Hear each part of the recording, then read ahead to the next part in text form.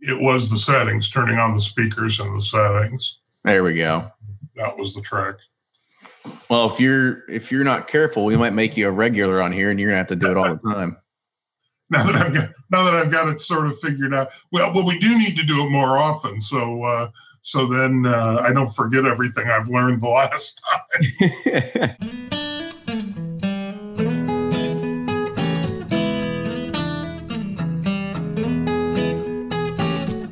Hey everyone, the bourbon releases are making their way out. Camping lines are starting to form. Markets are going crazy. How much more of this can we take? Well, our guest today will tell us how we got here and what we can expect for the future. There are all kinds of opinions on the future of bourbon, so actually I want to hear your answers. Share with us on Facebook and Twitter because we're going to take those and we might talk about them on the next roundtable segment if we get enough participation from everybody. I have to say thank you to everyone that has submitted an iTunes review because we have eclipsed the 100th review mark. I mean, that's just awesome, and it really does mean a lot to have these reviews. It's great feedback for us because it helps us adapt and continue on, and we know we're doing great things, but it also helps others looking for bourbon podcasts to find this one more easily. We've been told on many occasions that the format of our podcast cuts through a lot of that meaningless chit-chat and gets straight to the topic at hand. When we started this podcast, I knew I only wanted to put out content that I would want to listen to myself, so we're going to continue kicking butt right here for you all. With that said, we now have advertisement slots open, and those are going to start filling for 2018, so reach out to us at The Duo, THEDUO, at bourbonpursuit.com to start locking in some dates for our future shows. And to kick it off, enjoy this week's episode.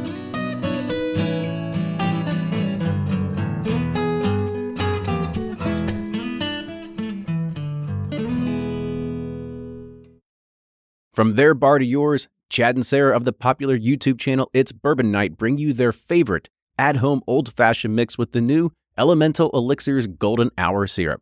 It's a custom-made syrup with notes of bold black tea, warm spices, and orange zest. All you need is your favorite whiskey and ice. No bitters needed. One bottle makes 16 drinks, so that's only $1 a cocktail before you add your own whiskey.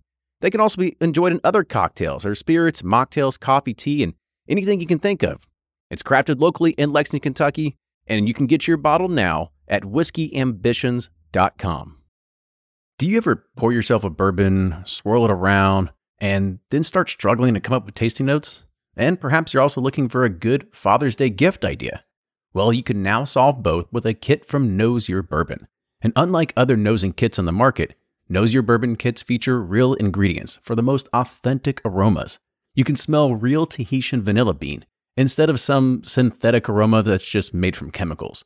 So head on over to knowsyourbourbon.com and enter code BP10 for 10% off your order. And they're off for another Get 270 2020 Unicorn Raffle. Your $20 ticket gives you not one, but two chances to win from our lineup of 20 Woodford Reserve treasures, including the grand prize, the rarest unicorn yet, the Woodford Reserve Kentucky Derby 150 Baccarat Edition. Only 150 bottles were made and is just like the one the Derby winning owner receives. Quit horsing around and get your $20 tickets now at give270.org. Charitable Gaming License ORG 0002703. Ed Bly and Rising Tide Spirits are back again with a new release of Old Stubborn Bourbon. And this release of Old Stubborn is a premium hand marriage of 10, 11, and 12-year cask strength, barely filtered pot still bourbon. It comes in at a staggering 123.8 proof. And the flavoring grain for this one, which the last one was wheated, but this time it's now rye. Rich, sweet, and bold with a long finish that's sure to be another eye-opener. You can order online at Sealbox or thebourbonconcierge.com, and you can even purchase in person at Revival Vintage Spirits, and even now with very few select stores in Kentucky. You can get it now while you can, but be sure to do it because it's not going to last long.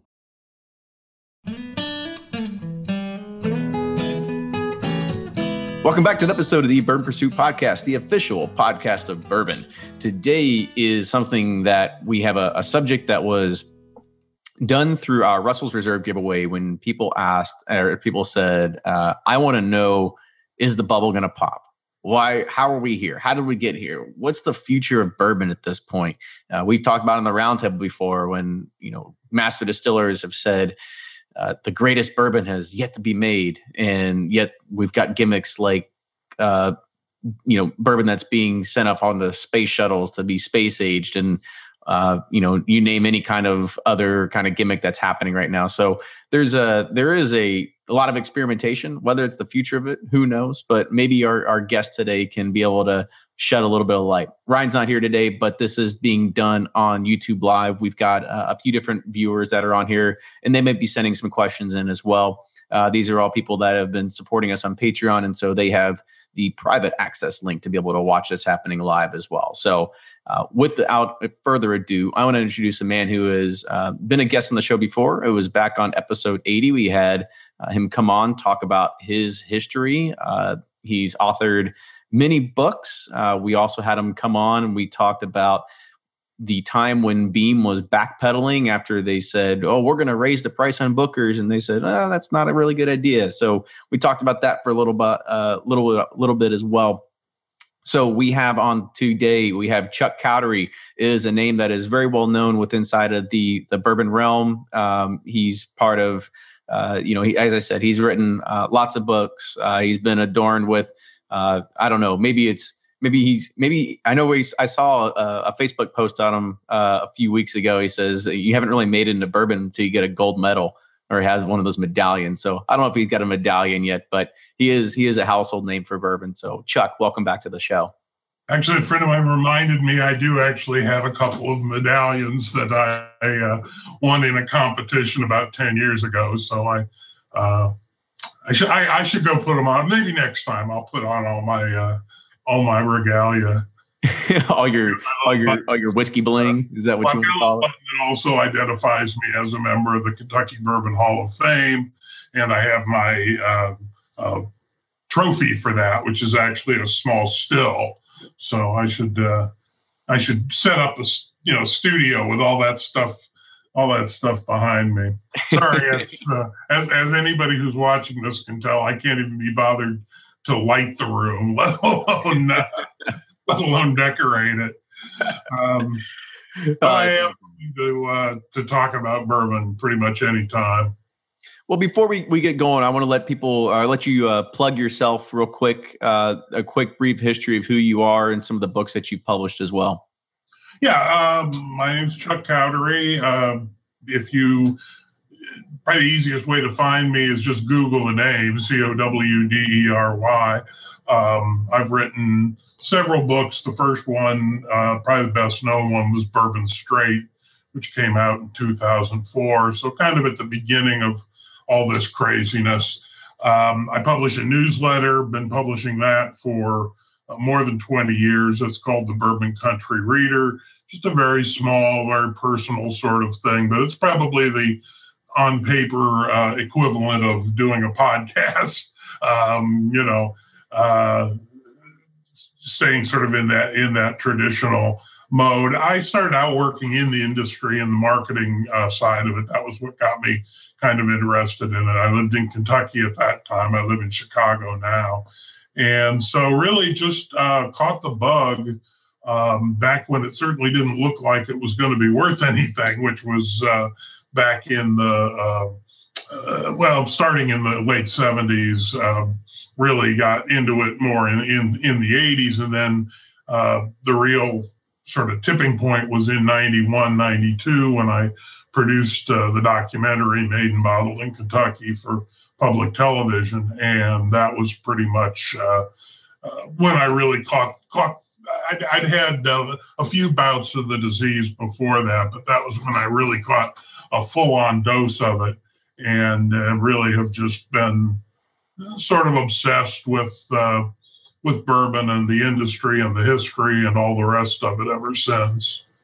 So in my opinion, there's no better person to kind of talk about this than you, right? It's not like you've been inside of a distillery and watched it change. You've been on the outside watching it happen, and you've seen the effects that have been pushed towards it as well. So the reason why I'd asked Chuck to come on the show again is because he had given a presentation at the New Orleans Bourbon Festival and kind of talked about, what's the state of the industry right now. And that's kind of what I want to go in. And he had actually sent me an article earlier that he had written in one of his publications that kind of talked about the past, present, and the future of bourbon.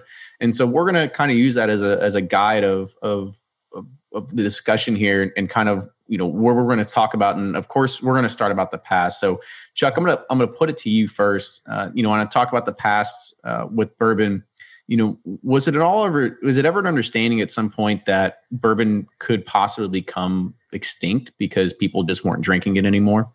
Well, yeah, I mean, to go way back, let's not go all the way back, but let's say starting at the repeal of Prohibition. Obviously, when Prohibition was repealed in 1933,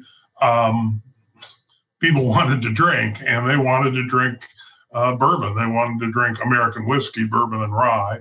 That's what they had drunk before Prohibition. And basically, if you were living in the United States and you drank a distilled spirit, the distilled spirit you drank was American whiskey, either bourbon or rye or corn whiskey, but bourbon and rye primarily. And there was very little in the way of imports, even from Canada at that time. So that's what people drank. So after Prohibition, they figured that's what people wanted to drink again. So the industry geared up. And in fact, yes, sales demand outpaced supply year after year after year.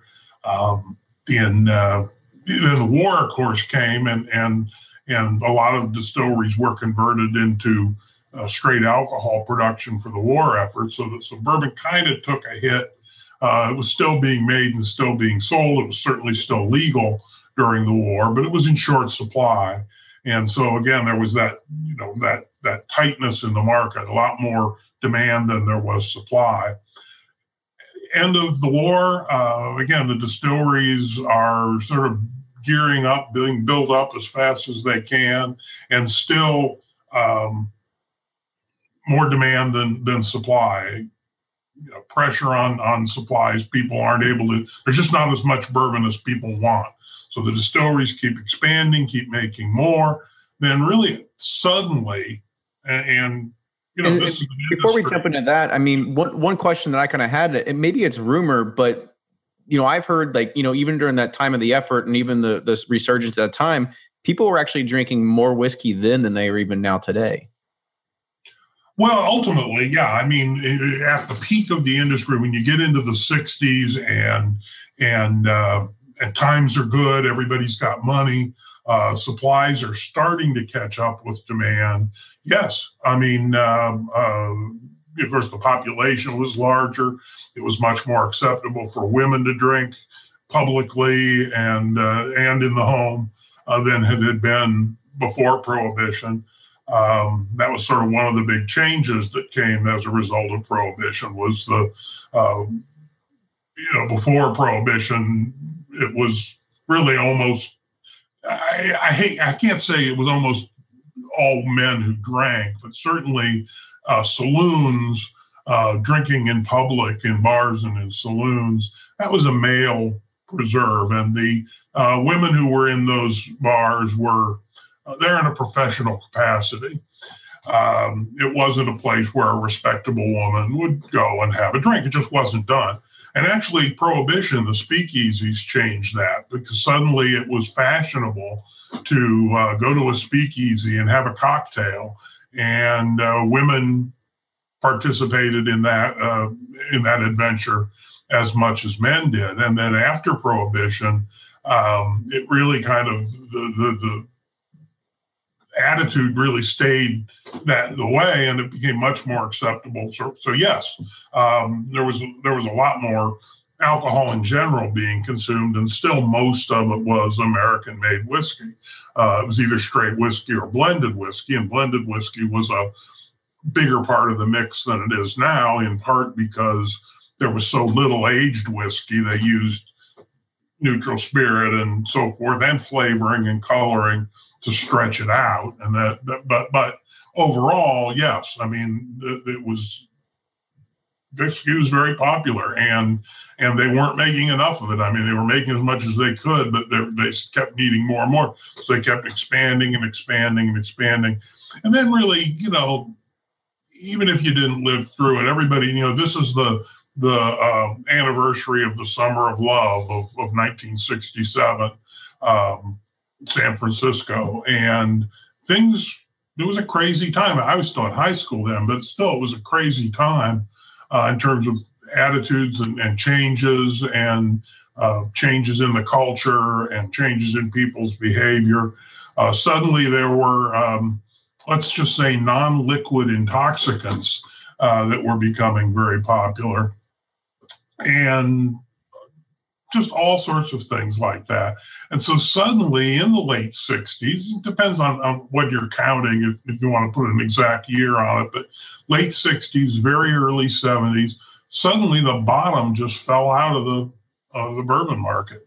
It just, people were drinking other things. Suddenly people were smoking other things, just doing other things. And bourbon and whiskey in general, and certainly bourbon, had gotten this reputation as being what your parents drank, what the old people drank. And if you were young, that wasn't what you were interested in. Certainly in that generation, people were still drinking a lot of beer. They were drinking wine. They were drinking, pop wines like Boone's Farm and things like that. They were drinking tequila. They were drinking rum. I'll be honest, this is the first time I ever heard anybody attribute illegal drugs to the demise of bourbon as well. Well, I mean, that's, let's just say it was a time of a lot of change. And, but one of those changes was people did stop buying bourbon in droves. So here you had an industry that had been gearing up, expanding, producing as much as it could. And of course, with the aging cycle, that means that they were always producing ahead of when the whiskey was going to be available for sale. So when the bottom fell out in the late 60s, they had whiskey in warehouses that was anticipating an expanded market, 4, 5, 6, 7 years out. And in fact, the market was contracting. So you not only had, it's not like, say, with the automobile industry, if sales suddenly slumped, you just stop making cars for a while and equalize that. But with bourbon, because that whiskey's in the warehouses and it's aging, you can't stop it aging. You find yourself when you have that sudden sales collapse like that, you find yourself with a stock that's actually not being taken away, that's actually growing, even though you're not selling anything. So that's exactly what happened. And because it was so unexpected, because it happened on the heels of 20 years, 30 years of uninterrupted growth, the producers were in denial about it. They couldn't believe it. They couldn't believe that was happening. And so they did keep producing. They kept thinking, this is just a blip. These are crazy times. In 6 months, in a year, sales are going to come back, and we don't want to be caught without enough product. So they kept producing well into the 70s, even though it was becoming more and more apparent that the sales were not coming back, were not rebounding, and in fact, were continuing to decline. And really between the peak and the nadir, the industry lost half of its volume. Half as much whiskey was being sold at the end of that period as was being sold at the beginning of that period. And as you mentioned before, we're still, even with the growth in the last few years, we're still not back to, I think the peak year for production was 67, something like that. Or maybe that was the peak year for sales, for depletions. But at any rate, we're not quite back to those levels yet, although we're pretty close and right. Probably will be back there pretty soon. But at any rate, so that happened, and it didn't come back, and it stayed. It finally hit a bottom and stayed at that bottom for rather a long time, all through the 70s, well into the 80s. And during Really this low. time, Yeah. I mean, during the 70s and 80s, when it's in this lull period, I mean, what are distillers doing at this time? I mean, is it this time, as you had mentioned, like they're ramping down production, or they're layoffs? Selling other things. They're diversifying. They're acquiring companies that make other kinds of distilled spirits. So yeah, suddenly anybody who was just in the bourbon business was in trouble. So they were either selling out or closing down. And so by the end of the period, you had almost everybody with a pretty diversified portfolio. And that was still going on. I was talking to some Jim Beam people last night and telling them when I first got involved with Jim Beam was in 1987, 88, right after they had purchased National Distillers. And Beam went more or less overnight from being a one brand company to being a full portfolio company. And Beam had actually been one of the brands that had not done too badly during all this. Jim Beam had done okay. Jack Daniels had done okay. I mean, the old names that we still have with us are the ones that came through that period pretty well. Old Crow was the brand probably that took the biggest hit. They were losing market share at double-digit rates. I mean, by handfuls every year for quite a few years in that period. They had gone from being, the number one bourbon to being basically nothing. And is that just because of better advertising, or is it because of and I was involved in marketing the business at that time, and there were endless discussions, people trying to figure out why. And they came up. I mean, the theories kind of sound silly now, but they were the best we could come up with. Any brand that had the word "old" in its name, which had been considered a good thing, especially in the post-Prohibition period when there was not very much old whiskey, and a lot of the distilleries, almost all the distilleries, were brand new. It became very fashionable to have "old" in the name. Well, when this change happened, when the 60s happened, suddenly old was the last thing you wanted to be. So the brands that had the word "old" in their name were the ones that seemed to be taking the biggest hit. And the brands that were a man's name, a square bottle, those things. I mean, that was as much as we could figure out, was that if it was a man's name and it was a square bottle, for some reason that seemed to be good. So that described both Jim Beam and Jack Daniels. Jim Beam hadn't copied Jack Daniels or vice versa. They just both happened to be brands that were a man's name and a real person's name at that. Mm-hmm. And there was also Evan Williams at that time too, right? There's also Evan Williams around that time too, right? I was just going to say, then you got the clones, which were Evan Williams and Ezra Brooks and a dozen others, but those are the two that are still around today. And of course, Evan Williams, and I had some involvement with Heaven Hill during that period, which makes Evan Williams. Evan Williams started out as a Jack Daniels clone, but I think their success was based on offering a very good whiskey at a very good price. I mean, that may sound, to the cynic, that may sound like, well, that can't be what worked. Just offering a good product and a good price, Yeah, it's always what? Bigger, faster, cheaper, choose any two, right? Then that was the way. What Heaven Hill did, and they advertised it relentlessly, but very inexpensively, small space ads and so forth. And in that, they kind of copied Jack Daniels, but they stuck to their knitting. I mean, they had a strategy and they stuck to it, and ultimately it was very successful. And to this day, Evan Williams is number 3 behind Jack Daniels and Jim Beam, but the third largest selling American straight whiskey. Mm-hmm.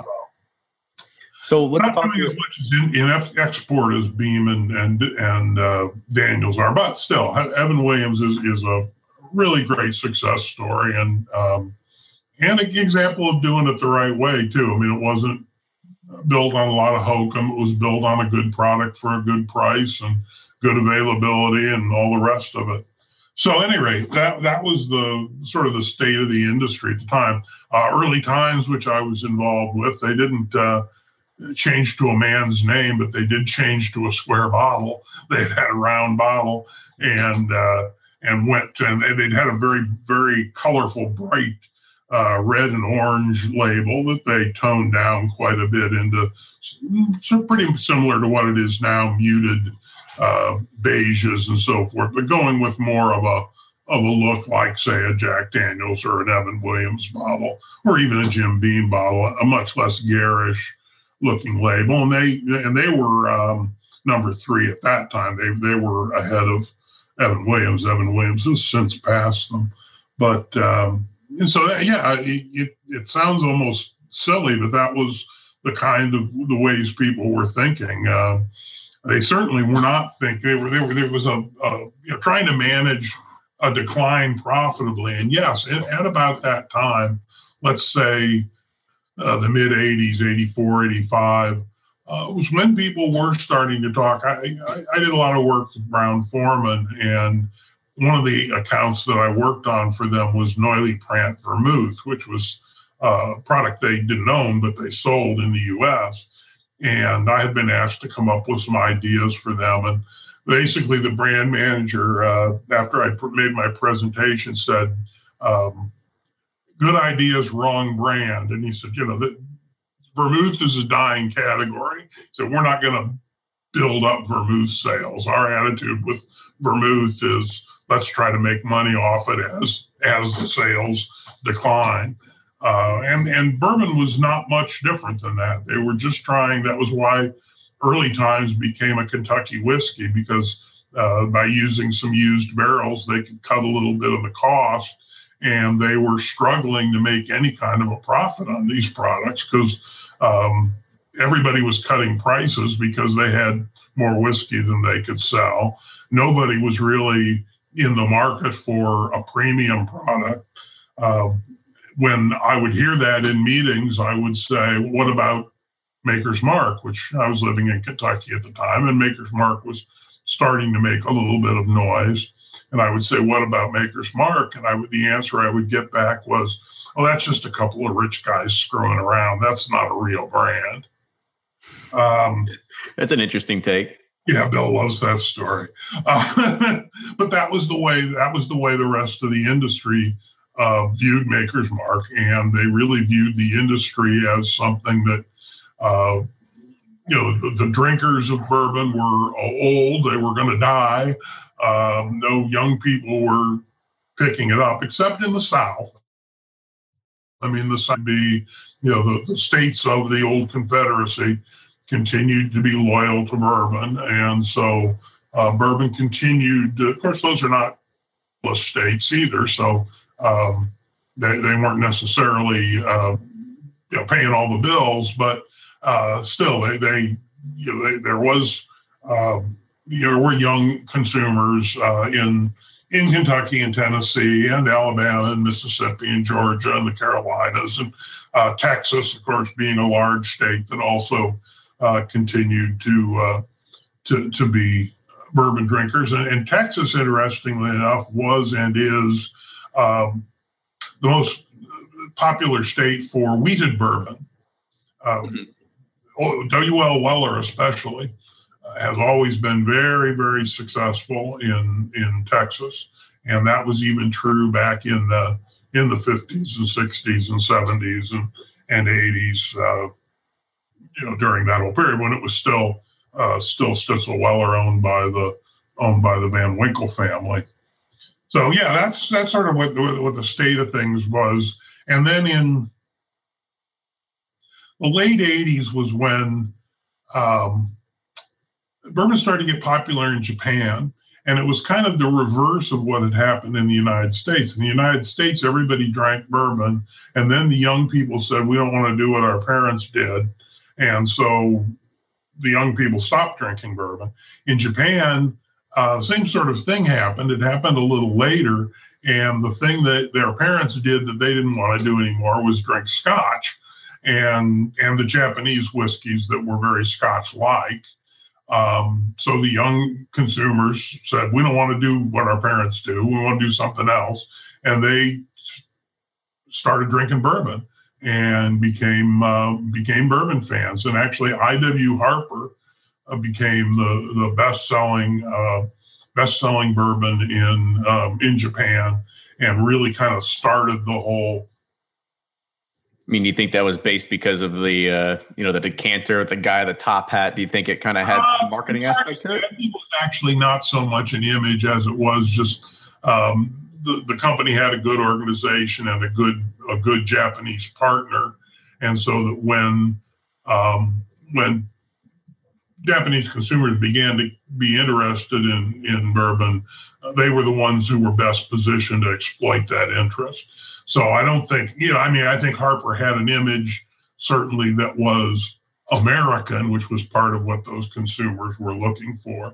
But I don't know that it was necessarily the top hat and right. That image actually in a lot of ways seemed to be borrowed from Johnny Walker. It was very similar to the Walking Man. It's very possible that the Japanese consumers, they didn't want to drink scotch, but they were comfortable with that kind of imagery for a whiskey, and so I.W. Harper kind of clicked for them. It's hard to tell, but I know that's a little before my time. So most of what I know about that is from reading newspaper articles at the time and so forth. I mean, was bourbon more or less seen like a premium spirit at that time, where you could only afford it if you were rich or something, or? Bourbon was very much a commodity. Bourbon was shot in a beer. I mean, it was. I'm talking like in Japan, like. Oh, in Japan, no. Yes, in Japan it was an export. It was import rather. It was an import. The Japanese, especially younger Japanese, were becoming interested in American fashion, and American art, and American music, American movies. So it stood to reason that they would be interested in American booze. And yes, and it was considered, it was one of the reasons that Shenley, what's now Diageo, took I.W. Harper off the market in the U.S., really only introduced it back into the U.S. about 2 years ago. The reason they took it off the market in the U.S. was because it was cheap bottom shelf whiskey in the U.S., and it was an expensive import in Japan.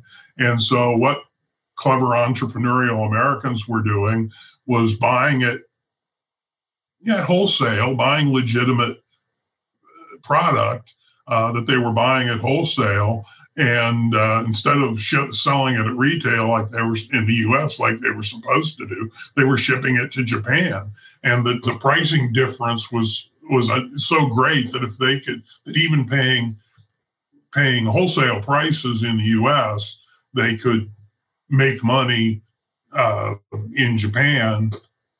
That product, make good money. That's called gray market, and it's not quite black market because it's all legal product, but it's going through an illegal or at least unsanctioned distribution channel, and so that's why that's why they took off the market in the U.S. Another question is, during this time, what were distilleries doing in regards of, since you have a background in marketing, what are they doing in regards of marketing for these Japanese and European markets? Because if the market wasn't there for the U.S. and they saw as exports as being the biggest benefactor for their survival, what were they doing differently? Well, the thing about in Japan, and it's still true in Japan, if you want to do business in Japan, and this is true in most countries, but it's certainly maybe even more true in Asia, you need a local partner. You need a company that's in the beverage business if you're selling a beverage product and knows how to market to those consumers. So the American companies didn't do very much except tell their Japanese partners, to do what they thought was best in terms of marketing. But what they did was market it very much as an American product with all the imagery that you would expect having to do with America. And then when it started to grow in Europe, the same thing. So I recall a Jim Beam ad that may have run in Japan. I know it ran in Western Europe, and it basically depicted a cowboy, cowboy hat, blue jeans, but riding a motorcycle, and in a desert sort of environment, and that was sort of the modern American cowboy image. And you saw a lot of variations on that, and still do. And it was one of the reasons that again, the predecessor company to Diageo thought that they could do very well with Rebel Yell in the foreign market, right? Europe, because they thought, well, it's a connection to American history and so forth. I think maybe hanging it on the Confederacy maybe didn't have the resonance that they hoped it would. The imagery that the rest of the world seems to like about America is the cowboy thing. I mean, that's really at the top of the heap. Anything having to do with the Old West and cowboys and the cowboy look and so forth, not necessarily fighting Indians or anything like that, but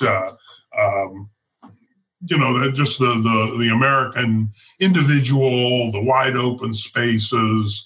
The thing that was taking the world by storm at that time was blue jeans, Levi's. That was the American export that young people in virtually every country in the world was excited about. That was what everybody wanted to wear, was Levi's. And obviously it was very good for Levi's, but that connection to that image of America and Americana, and certainly music was a part of it too. Country and Western music, for example, had always been very popular in England, in Germany to some extent. Jim Beam got a lot of benefit in Germany because that was the main brand distributed to U.S. troops who were stationed there after the war. And so during the post-war period, when there were still a lot of American troops in Germany and in France and throughout Europe, a lot of what they drank was, a lot of what they had available to drink was Jim Beam. And so that continued and sort of paved the way for Jim Beam when they began to reestablish that. And of course, the biggest selling brand internationally is Jack Daniels, and all the sort of Americana imagery connected with Jack Daniels seems to be something that that people really love. And again, it's not just Jack himself and the kind of Southern gentleman outlook and so forth, but it's the modern stuff too. The connection to motorcycles keeps cropping up. No, I got you. Motorcycle gangs and those somewhat sanitized versions of those images. So exports had a pretty good impact on the resurgence of bourbon. There's also something that I also saw that you talked about in saying that some of the resurgence that we see is partly because of the lack of drinkers that we had at one time, because there was the unintentional benefit that now there's actually very well-aged whiskey that's just kind of sitting around. Yeah, that was part of what brought it back to the U.S. and that even, well, the Japanese thing in the late 80s was what prompted the introduction of products like Blanton's and then ultimately Booker's. And those things came out I remember Booker's coming out in, I think it was 89.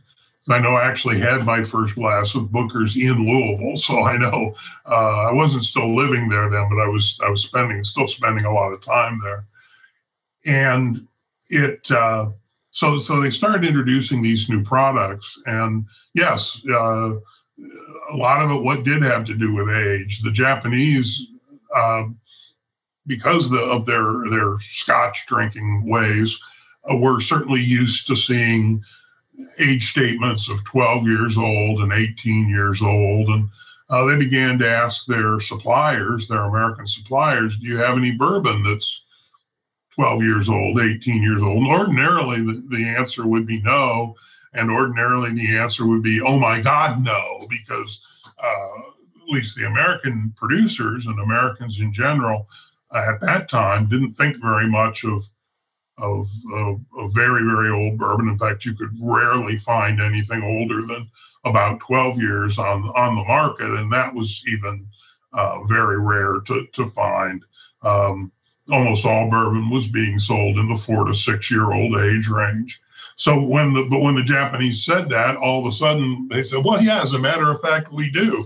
We didn't mean to, but because of all that, what we call the glut period, or I call it the pig and the python, it just kept sort of moving through this whiskey that had been made and wasn't being sold and just kept getting older and older.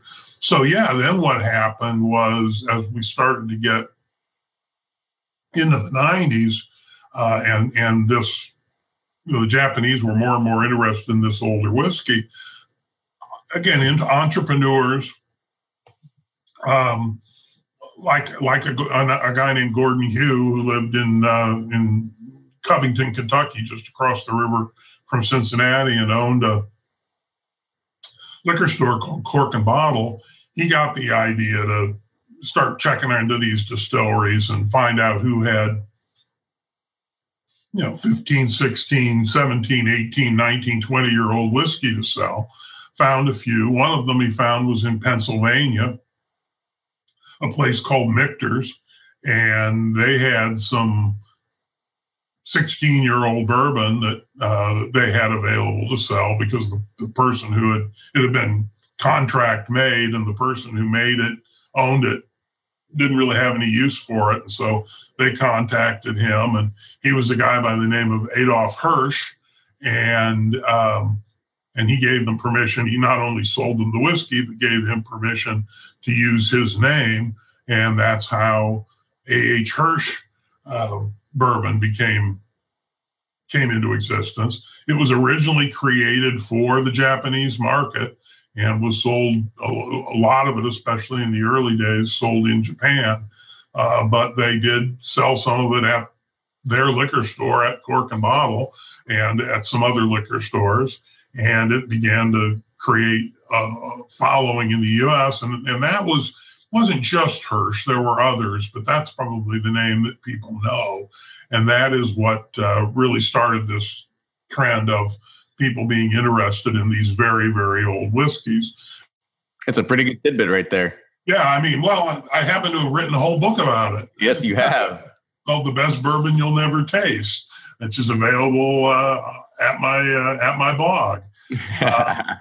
So, which I assume you'll provide a link to. Of course. And so anyway, yeah, that's the story there. But that was really the beginning of it. And there were many others. And Hugh did others. Julian Van Winkle was the bottler for Hirsch. He didn't own the brand or have any commercial interest in it other than as the bottler, but he obviously saw what was going on and came out and continued the brand that his father had started, really his grandfather had started, which was the Van Winkle brand. But he really established the idea that the Van Winkle brand would represent very well-aged whiskey. So the youngest product in their portfolio was a 10-year-old, and then they had a 15-year-old, and then they went along like that for a while, and a 12-year-old rye, but then they added a 20-year-old bourbon and a 23-year-old bourbon, and those are the pappies that are so hard to get today. That's pretty much how they start. So they started in direct response to the Japanese trend, although they were created more for the American market, although they were certainly sold in Japan. And against, I mean, no less a figure than Booker Noe said that the best bourbons were between 6 and 8 years old.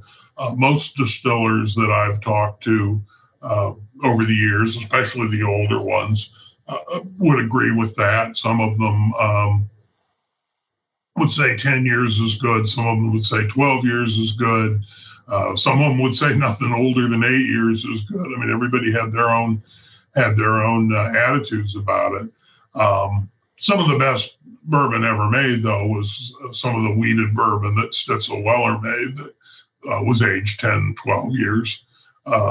Yeah, and I kind of want to talk about that just a little bit because, I mean, that was sort of an adverse effect of this era, right? In regards of, having so much stock and then realizing that the bottom has kind of fallen out and they just had to kind of sell everything out and kind of shut doors, right? Well, Stitzel-Weller had sold 10-year-old and 12-year-old even in the 50s when it was when there was plenty of demand, but that was just what they did. I mean, Pappy Van Winkle, definitely did position Old Fitzgerald and W.L. Weller as premium products. And so they did offer those 10 to 12, but then they became much more prominent in the mix when they had so much extra whiskey. I mean, that obviously, when they had a lot of 10 and 12-year-old, they put a lot more emphasis on the 10 and 12-year-old products. And those were still, I mean, the very, very old Fitzgerald at 12 years old was, still available, though becoming harder and harder to find in the early 90s. And a lot of that was sent to Japan, but a lot of it did stay in the U.S. But yeah, that was just another example of it.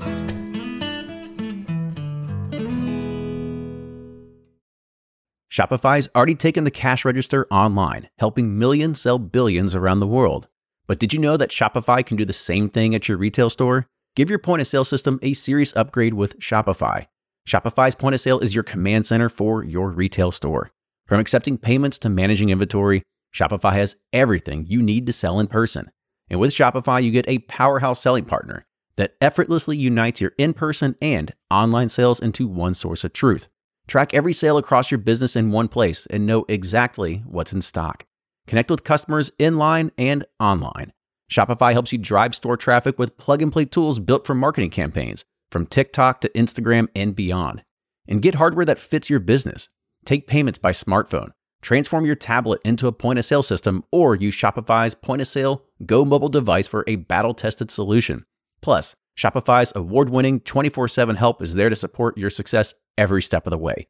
Do retail right with Shopify. Sign up for a $1 per month trial period at shopify.com/bourbon, all lowercase, and go to shopify.com/bourbon to take your retail business to the next level today. Shopify.com/bourbon. If you're anything like me, then you can't get enough about bourbon. And that's why I'm a subscriber to Bourbon Plus magazine. Bourbon Plus is a quarterly publication that tells the stories from the heart of bourbon, the farmers who grow the grain, the distillers who labor over the process, and the people like you and me who raise their glasses to celebrate it all. Subscribe to Bourbon Plus magazine today at bourbonplus.com, that's PLUS.com, and use code PURSUIT at checkout for $5 off your subscription.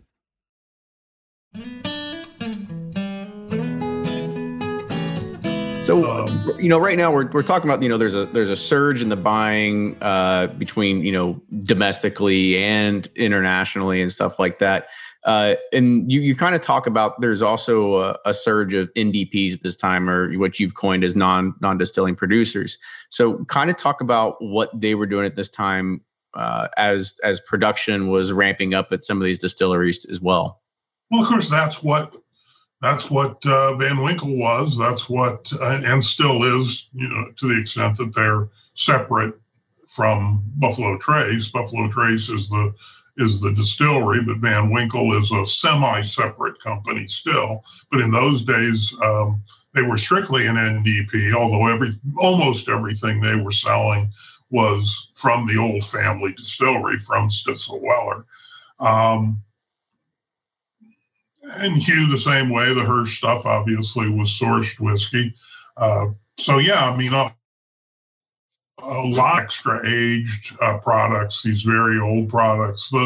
The distilleries weren't interested in them. So if they could sell off those 19, 20-year-old barrels, they were happy to sell them, and happy to sell them pretty cheap.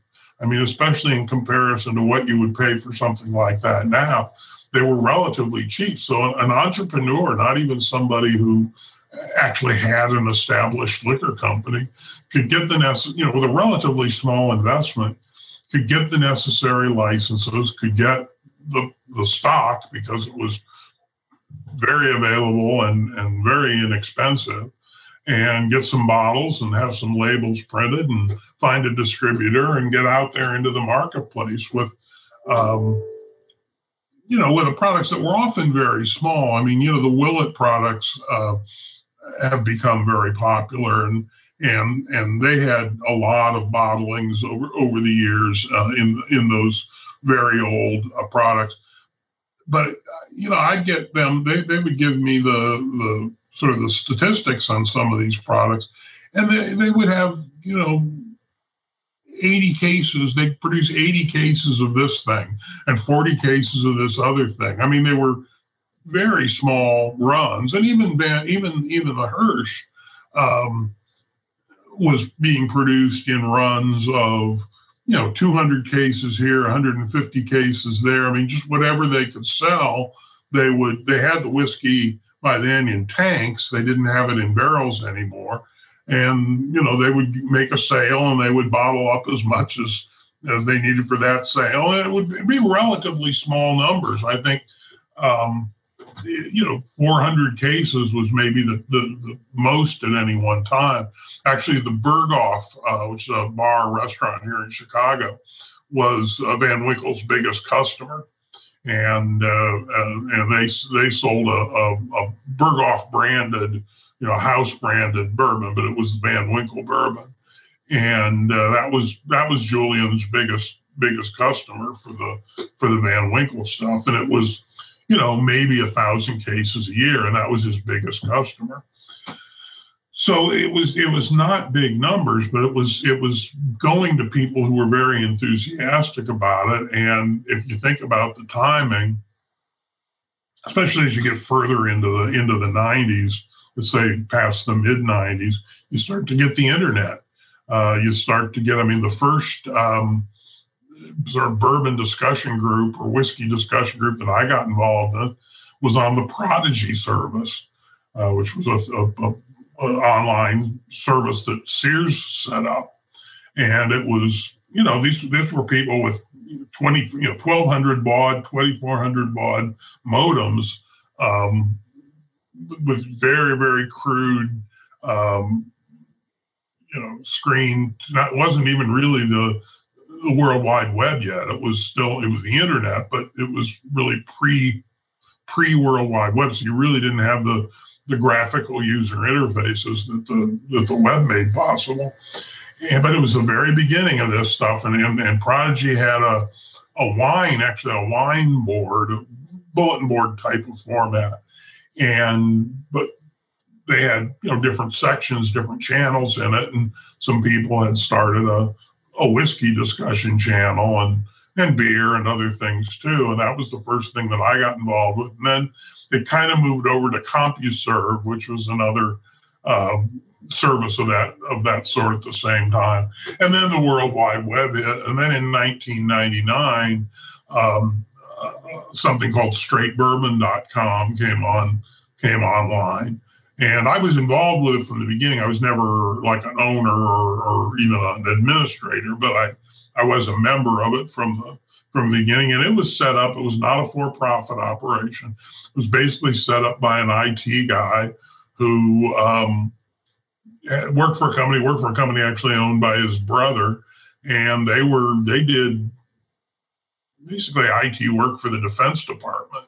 But he was a bourbon enthusiast, the brother was, and so he programmed this thing and set this thing up. And it's still probably other than the bourbon groups, say on Facebook or Twitter, things like that, but as far as a standalone bourbon group, it's still a pretty significant one.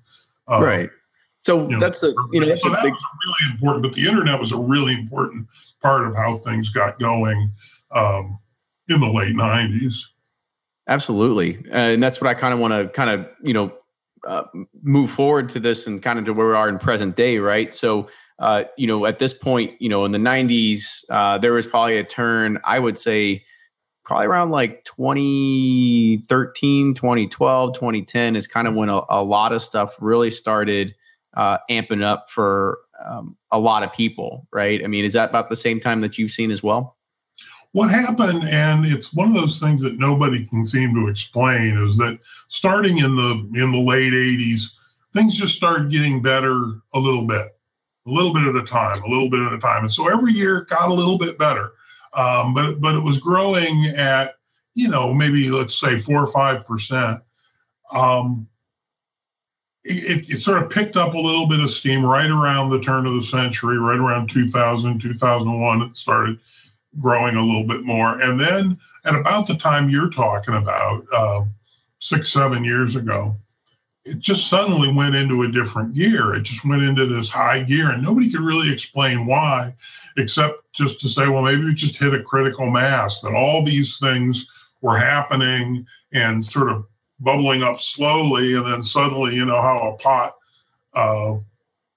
will maybe steam a little bit, but suddenly start boiling. And it was that kind of a phenomenon where it just got to the point where everything fell into place. And, because of the aging cycle, bourbon producers are very careful about predicting future sales. They don't want to underproduce. They don't want to overproduce. They really work very hard to try to get it just right.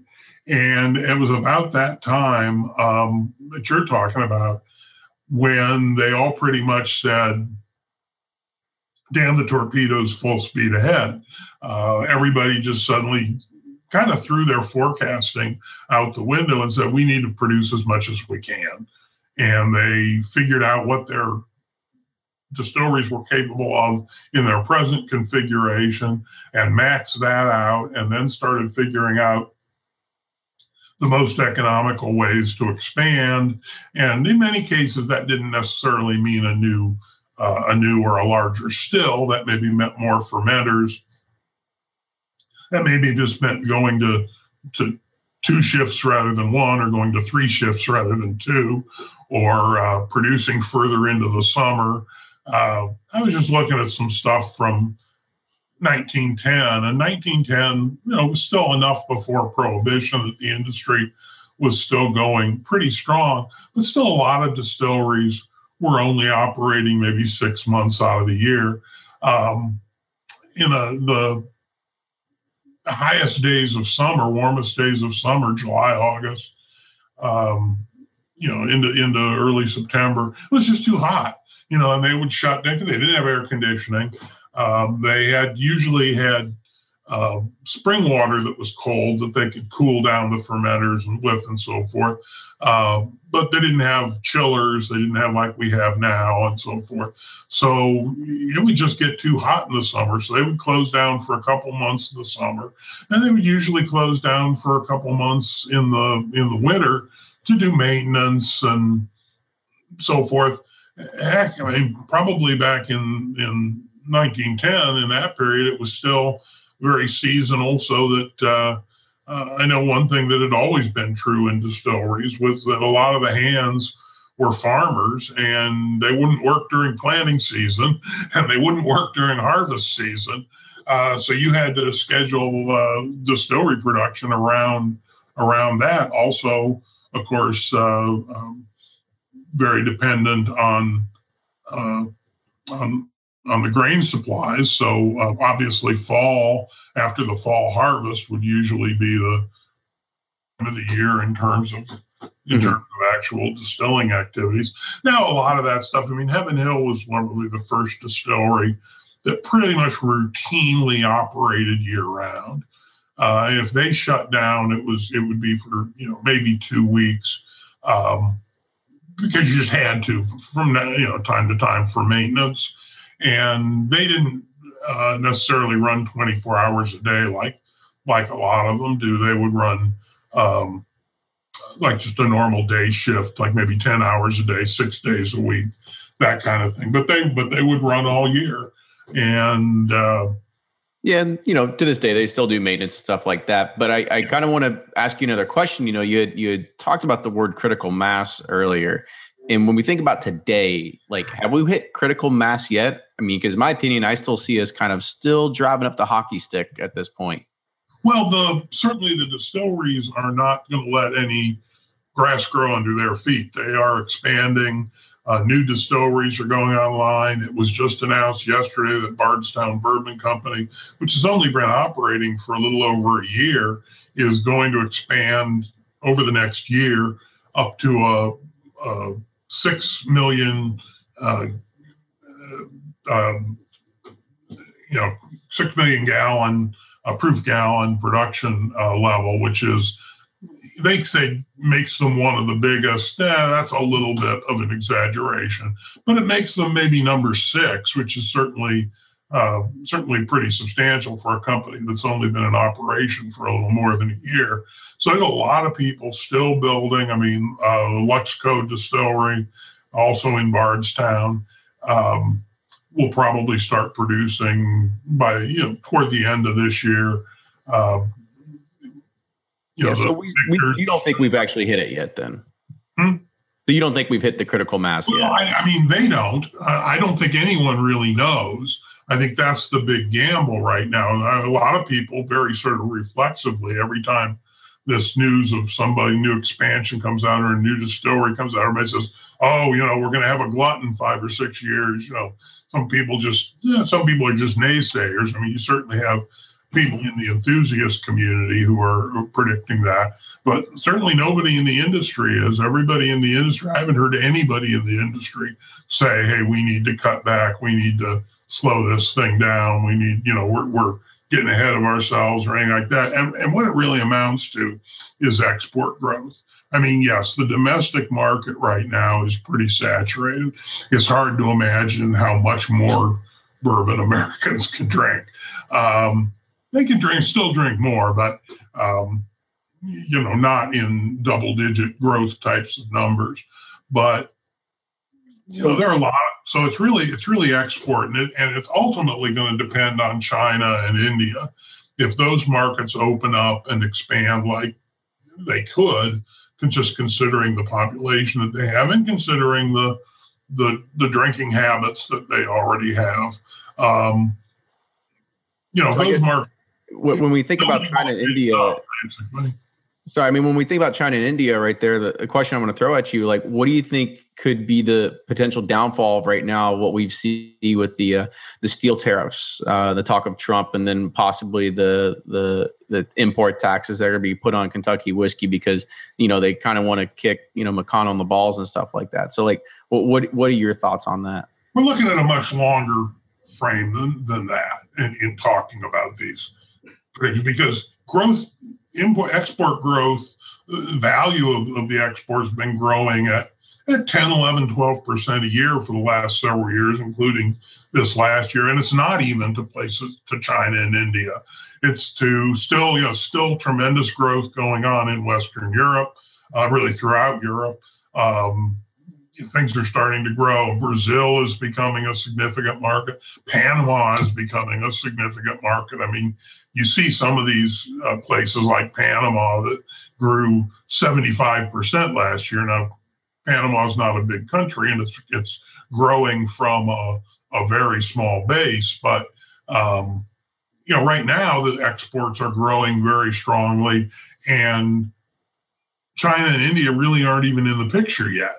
That's still many years out. So yes, those are the kind of things that could throw roadblocks in the way. China has been on this, I forget exactly, anti-luxury kind of kick for the last couple of years, really trying to keep especially the government officials and so forth from spending a lot of money. It has been cognac up to this point that they've been spending a lot of money on buying expensive cognacs, and the government's tried to put a clamp on that, and it has hurt the cognac business because the cognac business was growing very strong, and in China, and it's been a setback. So there are bound to be bumps in the road, and the bumps don't necessarily mean we won't eventually get there.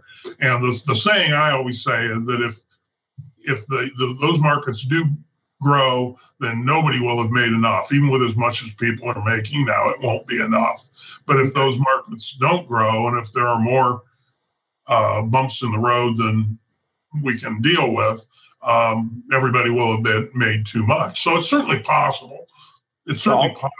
I'll throw another bump in the road for you and kind of gauge your opinion on this. So do you think we could possibly see people drop off, people that have gotten into this and say the recent 5 years, we'll say 5 years. You think we could see a drop off of people because, right now, maybe there's not enough well-aged whiskey that we had mentioned earlier, is that there's an unintended consequences of the glut that we had earlier. And now we've got, distillers and craft distillers, and should I say the craft distillers are still very young. The key big distillers out there removing age statements now. So how's that going to affect the future of the bourbon industry? Could we see people start dropping off because of it's a risk? I mean, it's a definite risk. And it's something that really has happened before. It was part of what they were worried about when they couldn't meet demand in the 60s, and it may have actually played a role in the collapse of the market, that people couldn't get the whiskey they wanted, and so they went looking for alternatives. They found alternatives and never went back, and that is absolutely a risk that people who like very well-aged whiskey and are not finding it at the prices they like, they might switch to they might switch to Scotch. They might switch to Islay Scotches and things like that, except they're in the same kind of boat. They're not exactly in great supply and certainly are not at cheap prices. But you never know. I mean, somebody might, tequila kind of came out of nowhere when it became popular. You never know what somebody's going to, and that's the big thing that scares. That's the big thing that keeps people with a lot of money invested in this industry awake at night, worrying about the next new thing that isn't a bourbon, and you never know what it's going to be. Probably going to be an intoxicant of some kind, but that's why they're paying very, very close attention to legal marijuana. Now, my comment on that has always been, do you know anybody who smokes pot who doesn't drink? That's true. But so I'm not real worried about that but that is the kind of thing that people look at very carefully and very closely, and they want to see how those trends are going. And do you think craft distillers could ever put a dent in this market where they could fill a gap that the big boys can't take care of, or they're just trying to get their piece of the pie and that's all there is? Who's a craft distiller? Is Bardstown Bourbon Company a craft distiller at 6 million proof gallons? Again, it's sort of hard to define. They're a brand new distiller.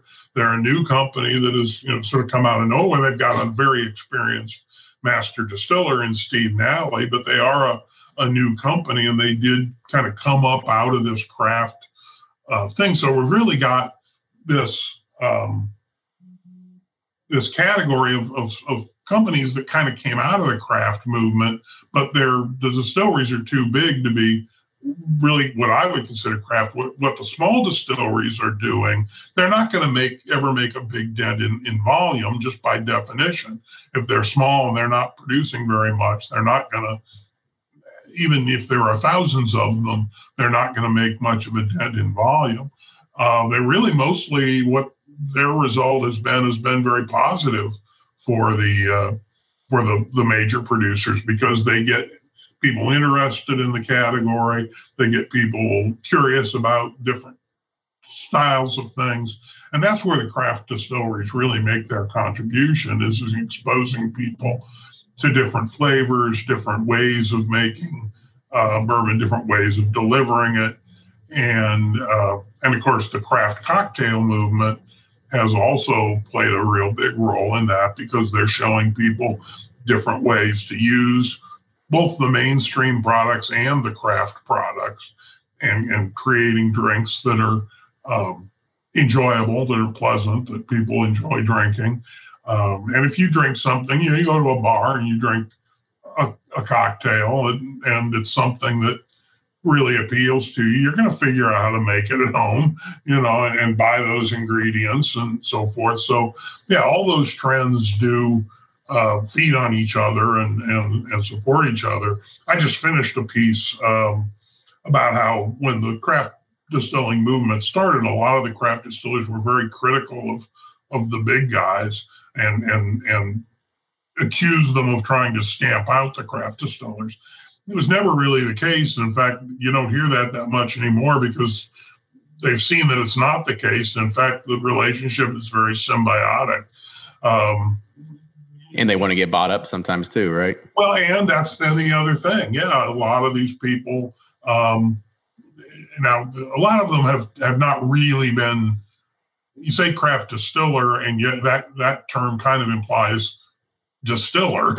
And a lot of the places that have these names that sound like distilleries either haven't been distilling at all, or they have been not really selling their home distilled product as much as they've been selling a sourced product.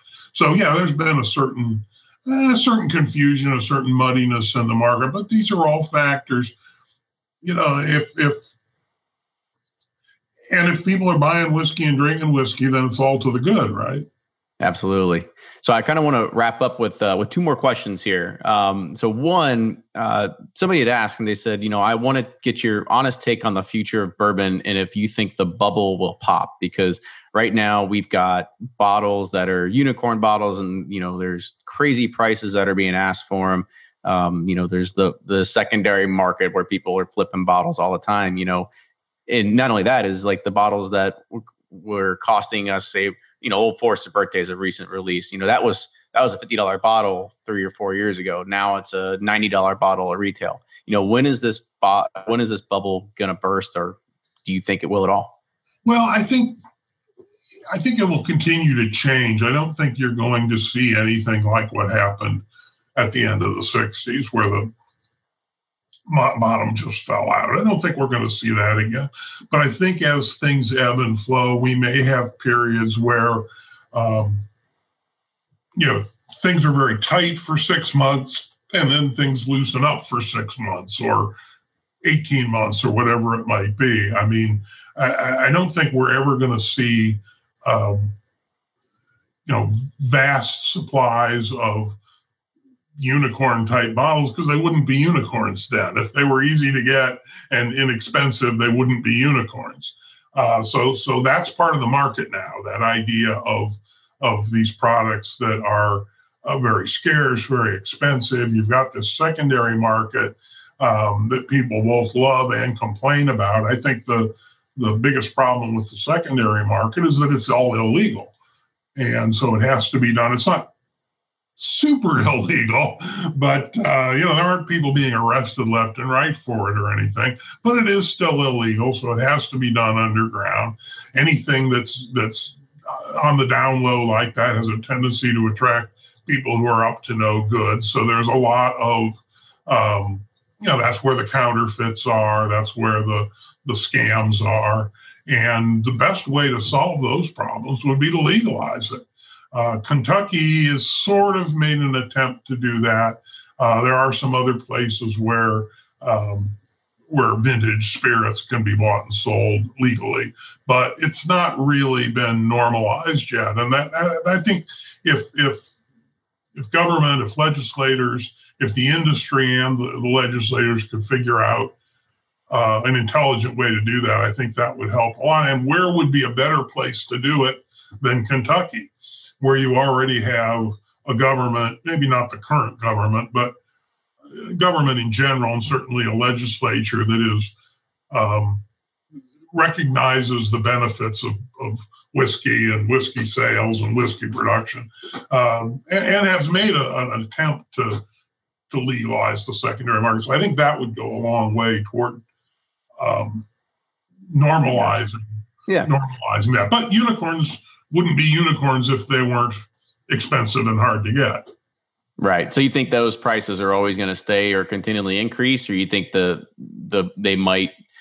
I think it'll have a way to where they can go actually to auction where somebody says this bottle's worth $2,500, but actually it's only worth maybe $1,700, right?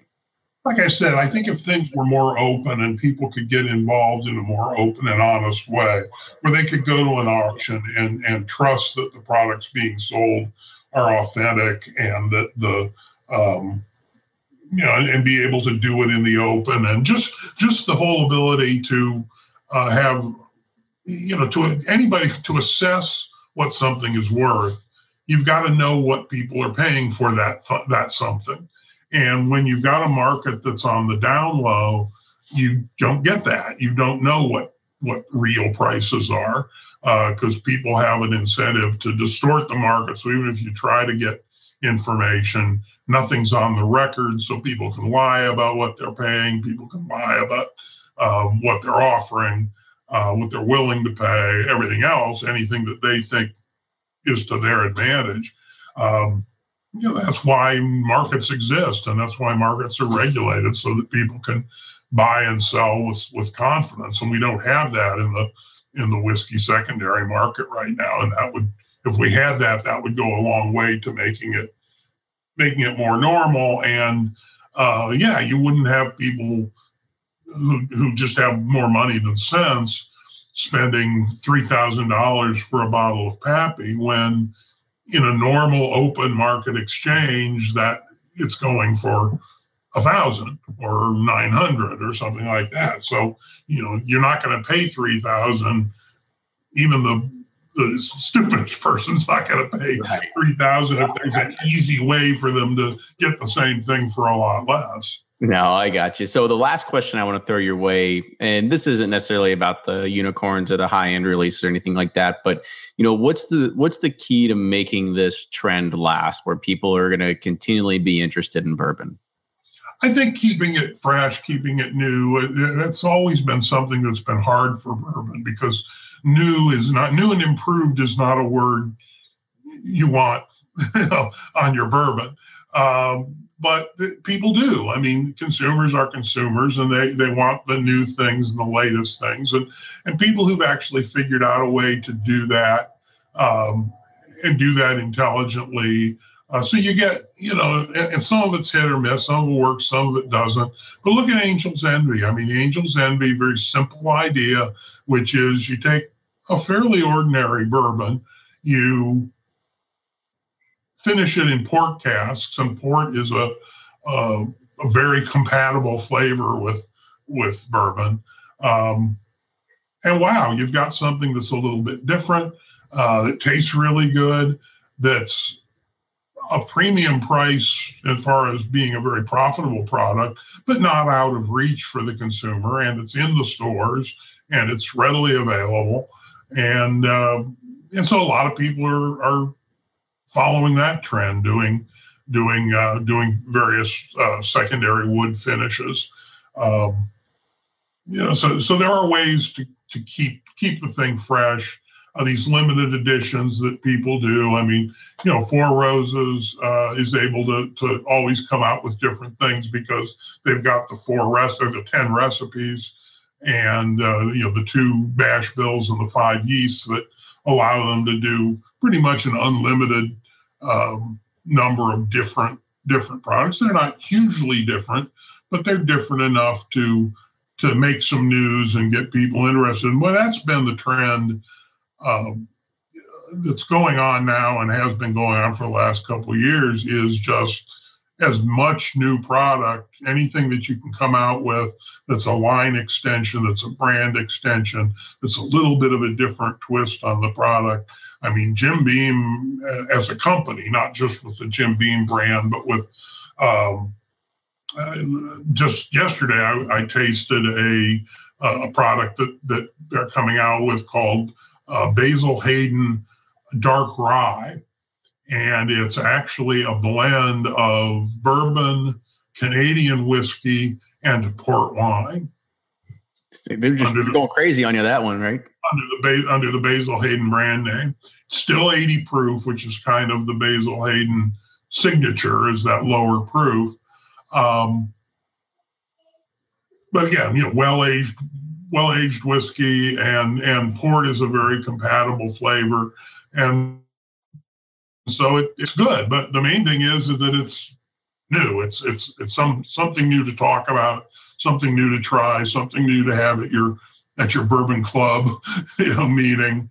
And that's what people like. And that's been really the key to success across the board. I mean, that's why the craft distilleries are doing well. Craft distilleries also have, a great tourism type of angle, and the major distilleries do too. But, as much as people love their cars, who wants to go see where their car is made? I mean, there's some of that. That's true. Widespread. And you certainly, who wants to go see where their favorite breakfast cereal is made? Nobody. But people want to see where their favorite bourbon is made. And, Jack Daniel's still gets 250,000 visitors a year to and Lynchburg is not on the way to anywhere. Anybody who's going to Jack Daniel's is not going there because they're in the neighborhood for something else. They're going there to go to Jack Daniel's, and it's 250,000 people a year who do that. And the Kentucky Bourbon Trail, people who actually officially use the passport and sort of sign up for the trail, those numbers are well over 500,000 people a year. Buffalo Trace, all by itself, not being part of the official trail, I'm not sure what the number is now, but it's a couple 100,000 a year. So, all of those things, I think everybody has recognized that bourbon's a unique product. It's uniquely American. It's unique among distilled spirits products. It's unique among consumer products in general, in that people develop an attachment to a brand or a product that they just don't with other alcohols. I mean, you see it. Certainly there are wine enthusiasts, there are beer enthusiasts. So it is all sort of part of a piece. With clothing or food or other consumables and stuff like that. Kinds of consumables. It's kind of unique in that regard, and I think everybody has recognized it and figured out ways to exploit it and keep it moving forward. So I think things are generally positive, and I don't really see. There's always going to be bumps in the road. There are always going to be. I don't think we're going to see the bubble burst in the same sense that the tech bubble burst some years back. But I think we'll see little bursts every now and then. Small bubbles that pop, but nothing huge. Little things that pop and change, and some people may get hurt in the process. Somebody who's maybe overinvested in X won't be ready when Y comes along, but other people will. And so I certainly think it's going to continue to be very interesting. I don't think you're going to get bored. I don't think I'm going to get bored. I think that just when I think I'm getting bored, something new happens that gets me excited again. So I think I'm going to be able to ride this train to the end. Well, good. That means there's more books to write. There's more podcasts to put out. This is not going to be over yet. So, Chuck, I want to say thanks again for coming on the show, man. And there's more whiskey to drink. And there's going to be more whiskey to drink. That's for sure. So, Chuck, again, thank you for coming on the show today. It was great to get a lot of your input and your insight. And I think we're going to have you on again now that we figured out how to use Google Hangouts. You're gonna be on here. I'm gonna put you on a rotation like every 10 episodes or something like that. So I don't want to get me on again so I don't forget everything I learned this time. Sounds good. So Chuck, thank you again. For anybody that wants to get in touch with Chuck, you can find him on his blog. You can go to Amazon. You can search for his books. You can go to you can actually buy his books on his blog. You can buy that KET special that's still on DVD. He said he still has a few more copies left, and then I'm going to try to help him figure out how to get it on YouTube. So we'll figure out how to do that too at some point. Will do. All right. So thank you again, Chuck. Make sure you follow us on Facebook, Instagram, and Twitter at Bourbon Pursuit. Support the show on Patreon, patreon.com/Bourbon Pursuit. If you have any other show suggestions, people you'd like to see, or want to just send us some fan mail, go ahead. You can send us an email at theduo, THEDUO at bourbonpursuit.com. Once again, Chuck, thank you. And we will see you all next week.